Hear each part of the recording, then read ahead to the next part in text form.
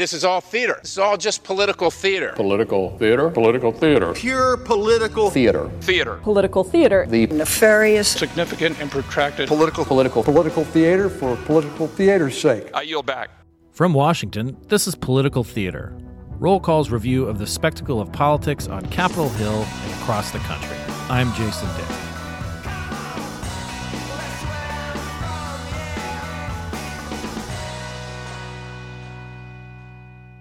Well, welcome to 2023. Happy New Year, everybody. We're happy to be back on Political Theater.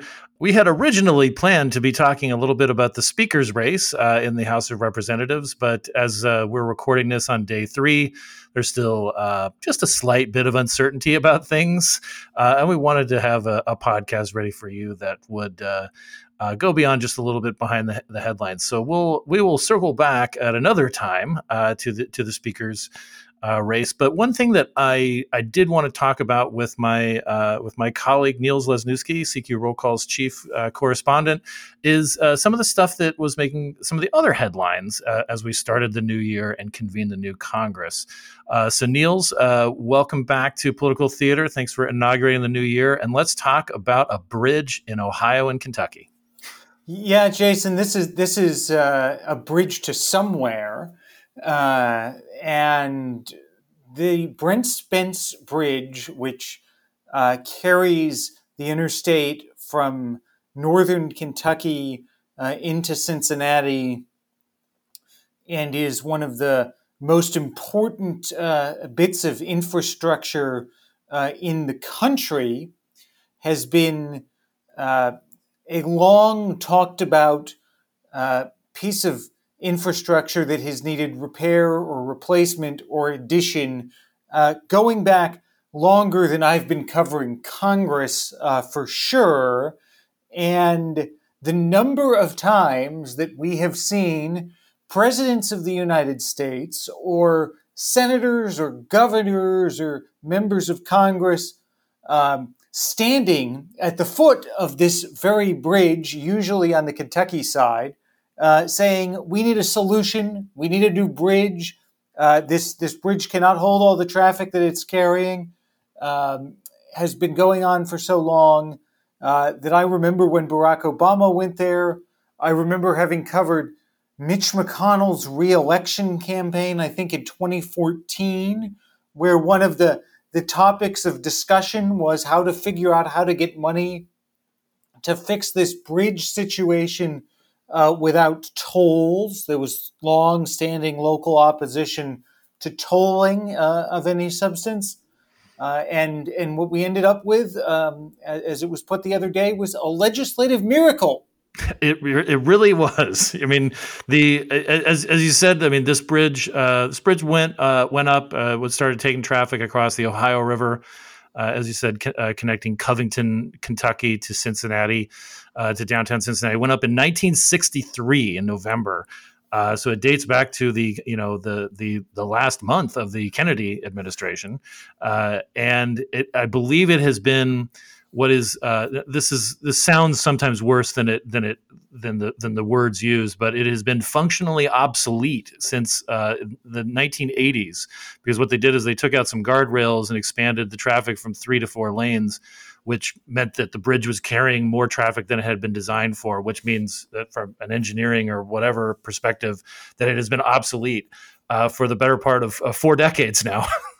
So it has been a long time obsession of politicians in Ohio and Kentucky in particular to fix this bridge. It is, there are every once in a while some big chunk of concrete falls off into the river, or there's some sort of traffic jam or accident that makes people really worry about the future of it. And the big infrastructure package and omnibus packages that have passed in recent years have allocated money for it. And on Wednesday, as the House of Representatives was entering day 2 of its current mishegas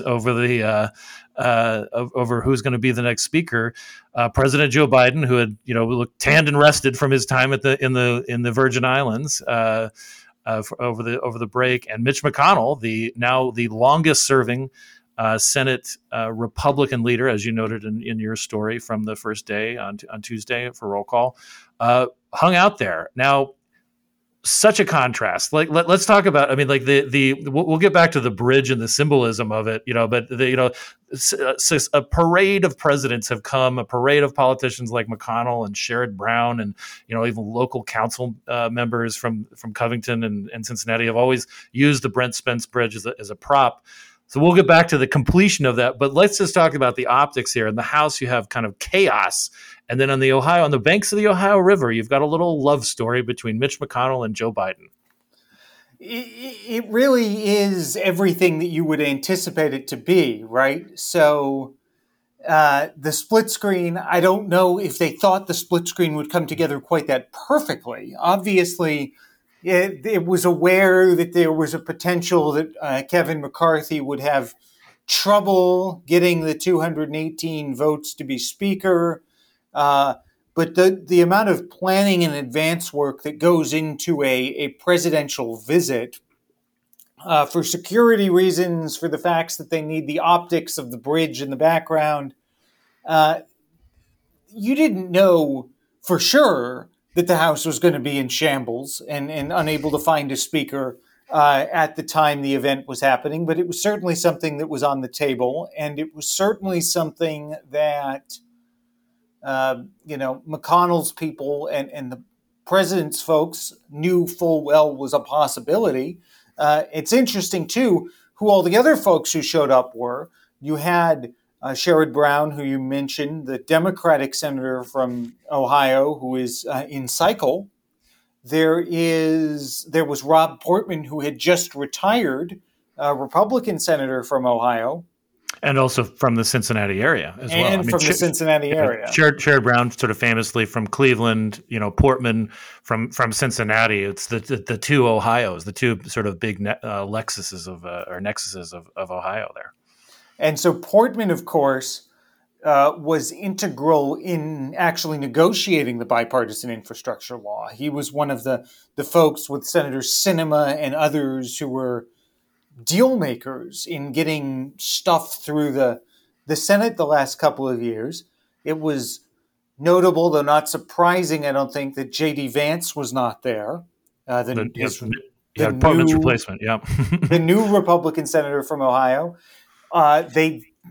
Rand Paul wasn't there because Senator Paul, and this gets into the famous discussion of the differences of opinion between the distinguished senators from Kentucky about things like this. Senator Paul is no fan of big government spending programs and infrastructure and the kinds of things that Senator McConnell has been bringing home to his constituents for decades, with McConnell being a senior appropriator as well.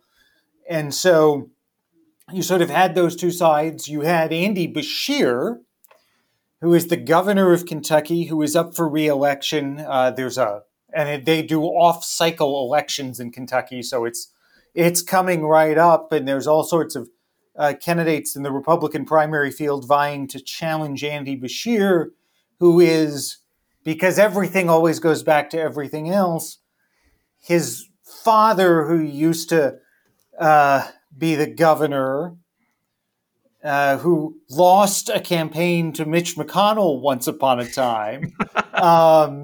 So there's always sort of the same recurring characters that we're dealing with. And it was just we don't always like each other. We all don't always agree on everything, but we can work together when we do agree, as contrasted with the House. Yeah, and it's interesting that was that was certainly the message that the White House was sending, but also McConnell too. I mean, McConnell, is McConnell is not in cycle. His term is not up until 2027. So if he runs for re-election again, it would be in 2026. But he has to be feeling very confident in his standing, regardless, to be appearing with a president of another party. It felt very old school in that, and I think that one of the ththings that you mentioned that I want to circle back to is that McConnell his political instincts, are so important to how the Senate is run and how the Senate Republican caucus conducts itself. And even with a number of people sort of gunning for his job in this last leadership election cycle, Senator Scott from Florida, being the challenging him for the job. I mean, the Rick Scott, that is, he's got some people that he's going to need to figure out how to navigate, the Senate caucus with, like J.D. Vance. You said, I mean, he's not going to probably be the kind of deal maker that Rob Portman was, but it just, to me, it says reams about the fact that he was there, that he wanted his constituents to see that, like, this is something that we're doing together, which is a much different tack than just trying to tear somebody down. It's a completely different proposition from just trying to tear people down. And it speaks, I think, to the message that McConnell also wants to send going into another divided government. Because if you'll remember, Jason, I'm sure you will, and our listeners, many of them probably will as well, that McConnell did quite well for himself and for the interests of Senate Republicans the last time that he was dealing with being the top Republican actually at the negotiating table with a Democratic president and a Republican House that couldn't really necessarily get its act together. And so, you look at the Obama years and you look at Mitch McConnell and Joe Biden, sometimes to the disdain of Harry Reid, who was the majority leader in the Senate.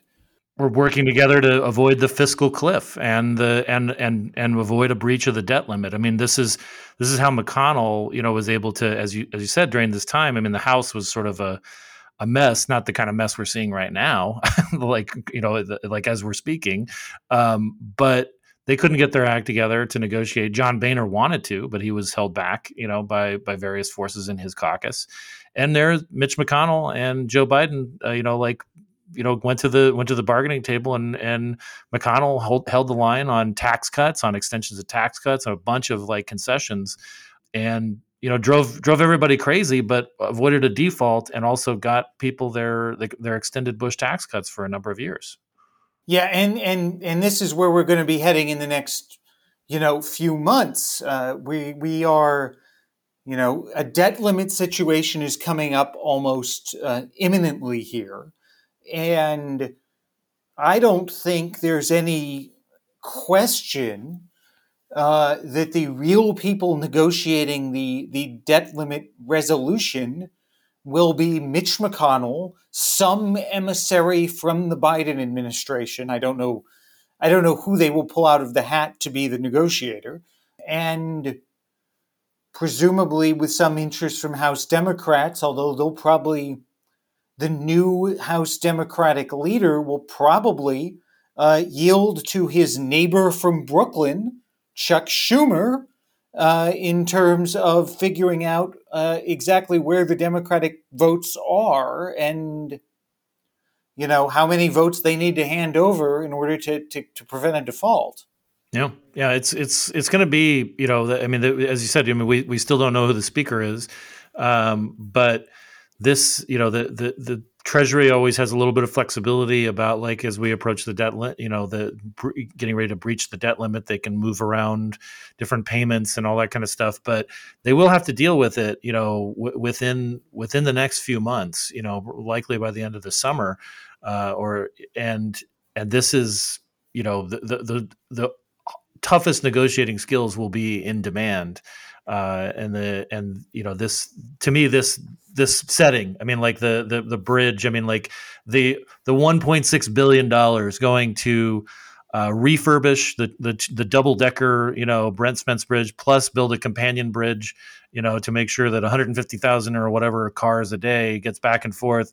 That will seem like quaint in the type of money and policy ramifications that we're talking about, but it is a start, and it's not something I think that a lot of us saw coming. I mean, like, it's not a secret that Biden and McConnell actually like each other. I mean, they served together in the Senate for so long, but to actually see them talking together, it was, again, just something of truly of note to point out. And again, as you said, this came just a day after McConnell became the longest serving Senate leader, period, not just Senate Republican leader, but Senate leader. It was previously Mike Mansfield, Democrat from Montana, and Mansfield is, somebody who served with Joe Biden at a certain point. So the connections are there. I like what you said. I even wrote it down. Everything goes back to itself. It could be the sequel to Everything Everywhere All at Once. Just like a rule of thumb for our politics. Yeah, and having McConnell pass the Mansfield record on opening day this year, what a contrast that was to watch, by the way.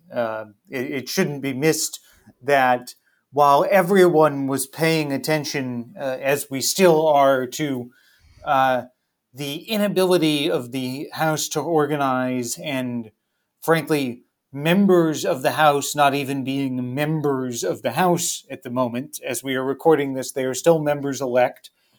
We found out yesterday, I heard from a Democratic source in the House that they couldn't order a coffee maker. Let's talk about the real tragedy here. They didn't have budgetary approval. They don't have the budgetary approval to even do the most basic of things to get offices up and running, as opposed to the Senate, where everyone came, they were sworn in, they don't have to adopt a new rules package immediately because they're a continuing body and 2/3 of the chamber was always there anyway. But the Senate got its work done and left. They're not back until January 23rd. They're like, we want no part of being around while the House figures out what it's doing. There's also probably some realization with McConnell that now that the Senate is not 50-50 any longer, but it is 51-49 in favor of Democrats or those caucusing with Democrats, that he has less leverage to gum up the works, on nominees and so forth. Schumer has a lot more leverage to just bring nominees. There will be, fewer tied votes, if any, in committee on nominations for judges and cabinet figures and sub-cabinet figures and ambassadors and so forth. So, he's not one to overplay his hand. I think, it is a truism that McConnell does not do anything unintentionally ever. Everything is very considered. No, and the fact that the Senate is not in town means they can't be confirming nominees for the next 2 weeks. And as we both know, a lot of what the Senate will be doing the next couple of years is confirming nominees, at least when there is not a crisis staring down that they need to try and bail the House out of. All right. Yes, they'll just leave the House to its own crisis this week. Well, Niels, thank you very much for talking about a bridge. What's the expression? I need to see a man about a bridge. You're the one for this podcast. But it's one of those things. They're going to have to find a new prop now, I guess. I mean, it's not supposed to be done. The whole construction project is not supposed to be done until 2029. So, I mean, I wouldn't be surprised if we get a few more of these sort of events where they can point to it and say, "See, there's a new bridge going up." But eventually, they'll have to find some other crumbling piece of infrastructure to trump it. But I think it's good to note the significance of it, and now we got to go back and check in on the House. So thanks again, and welcome to 2023.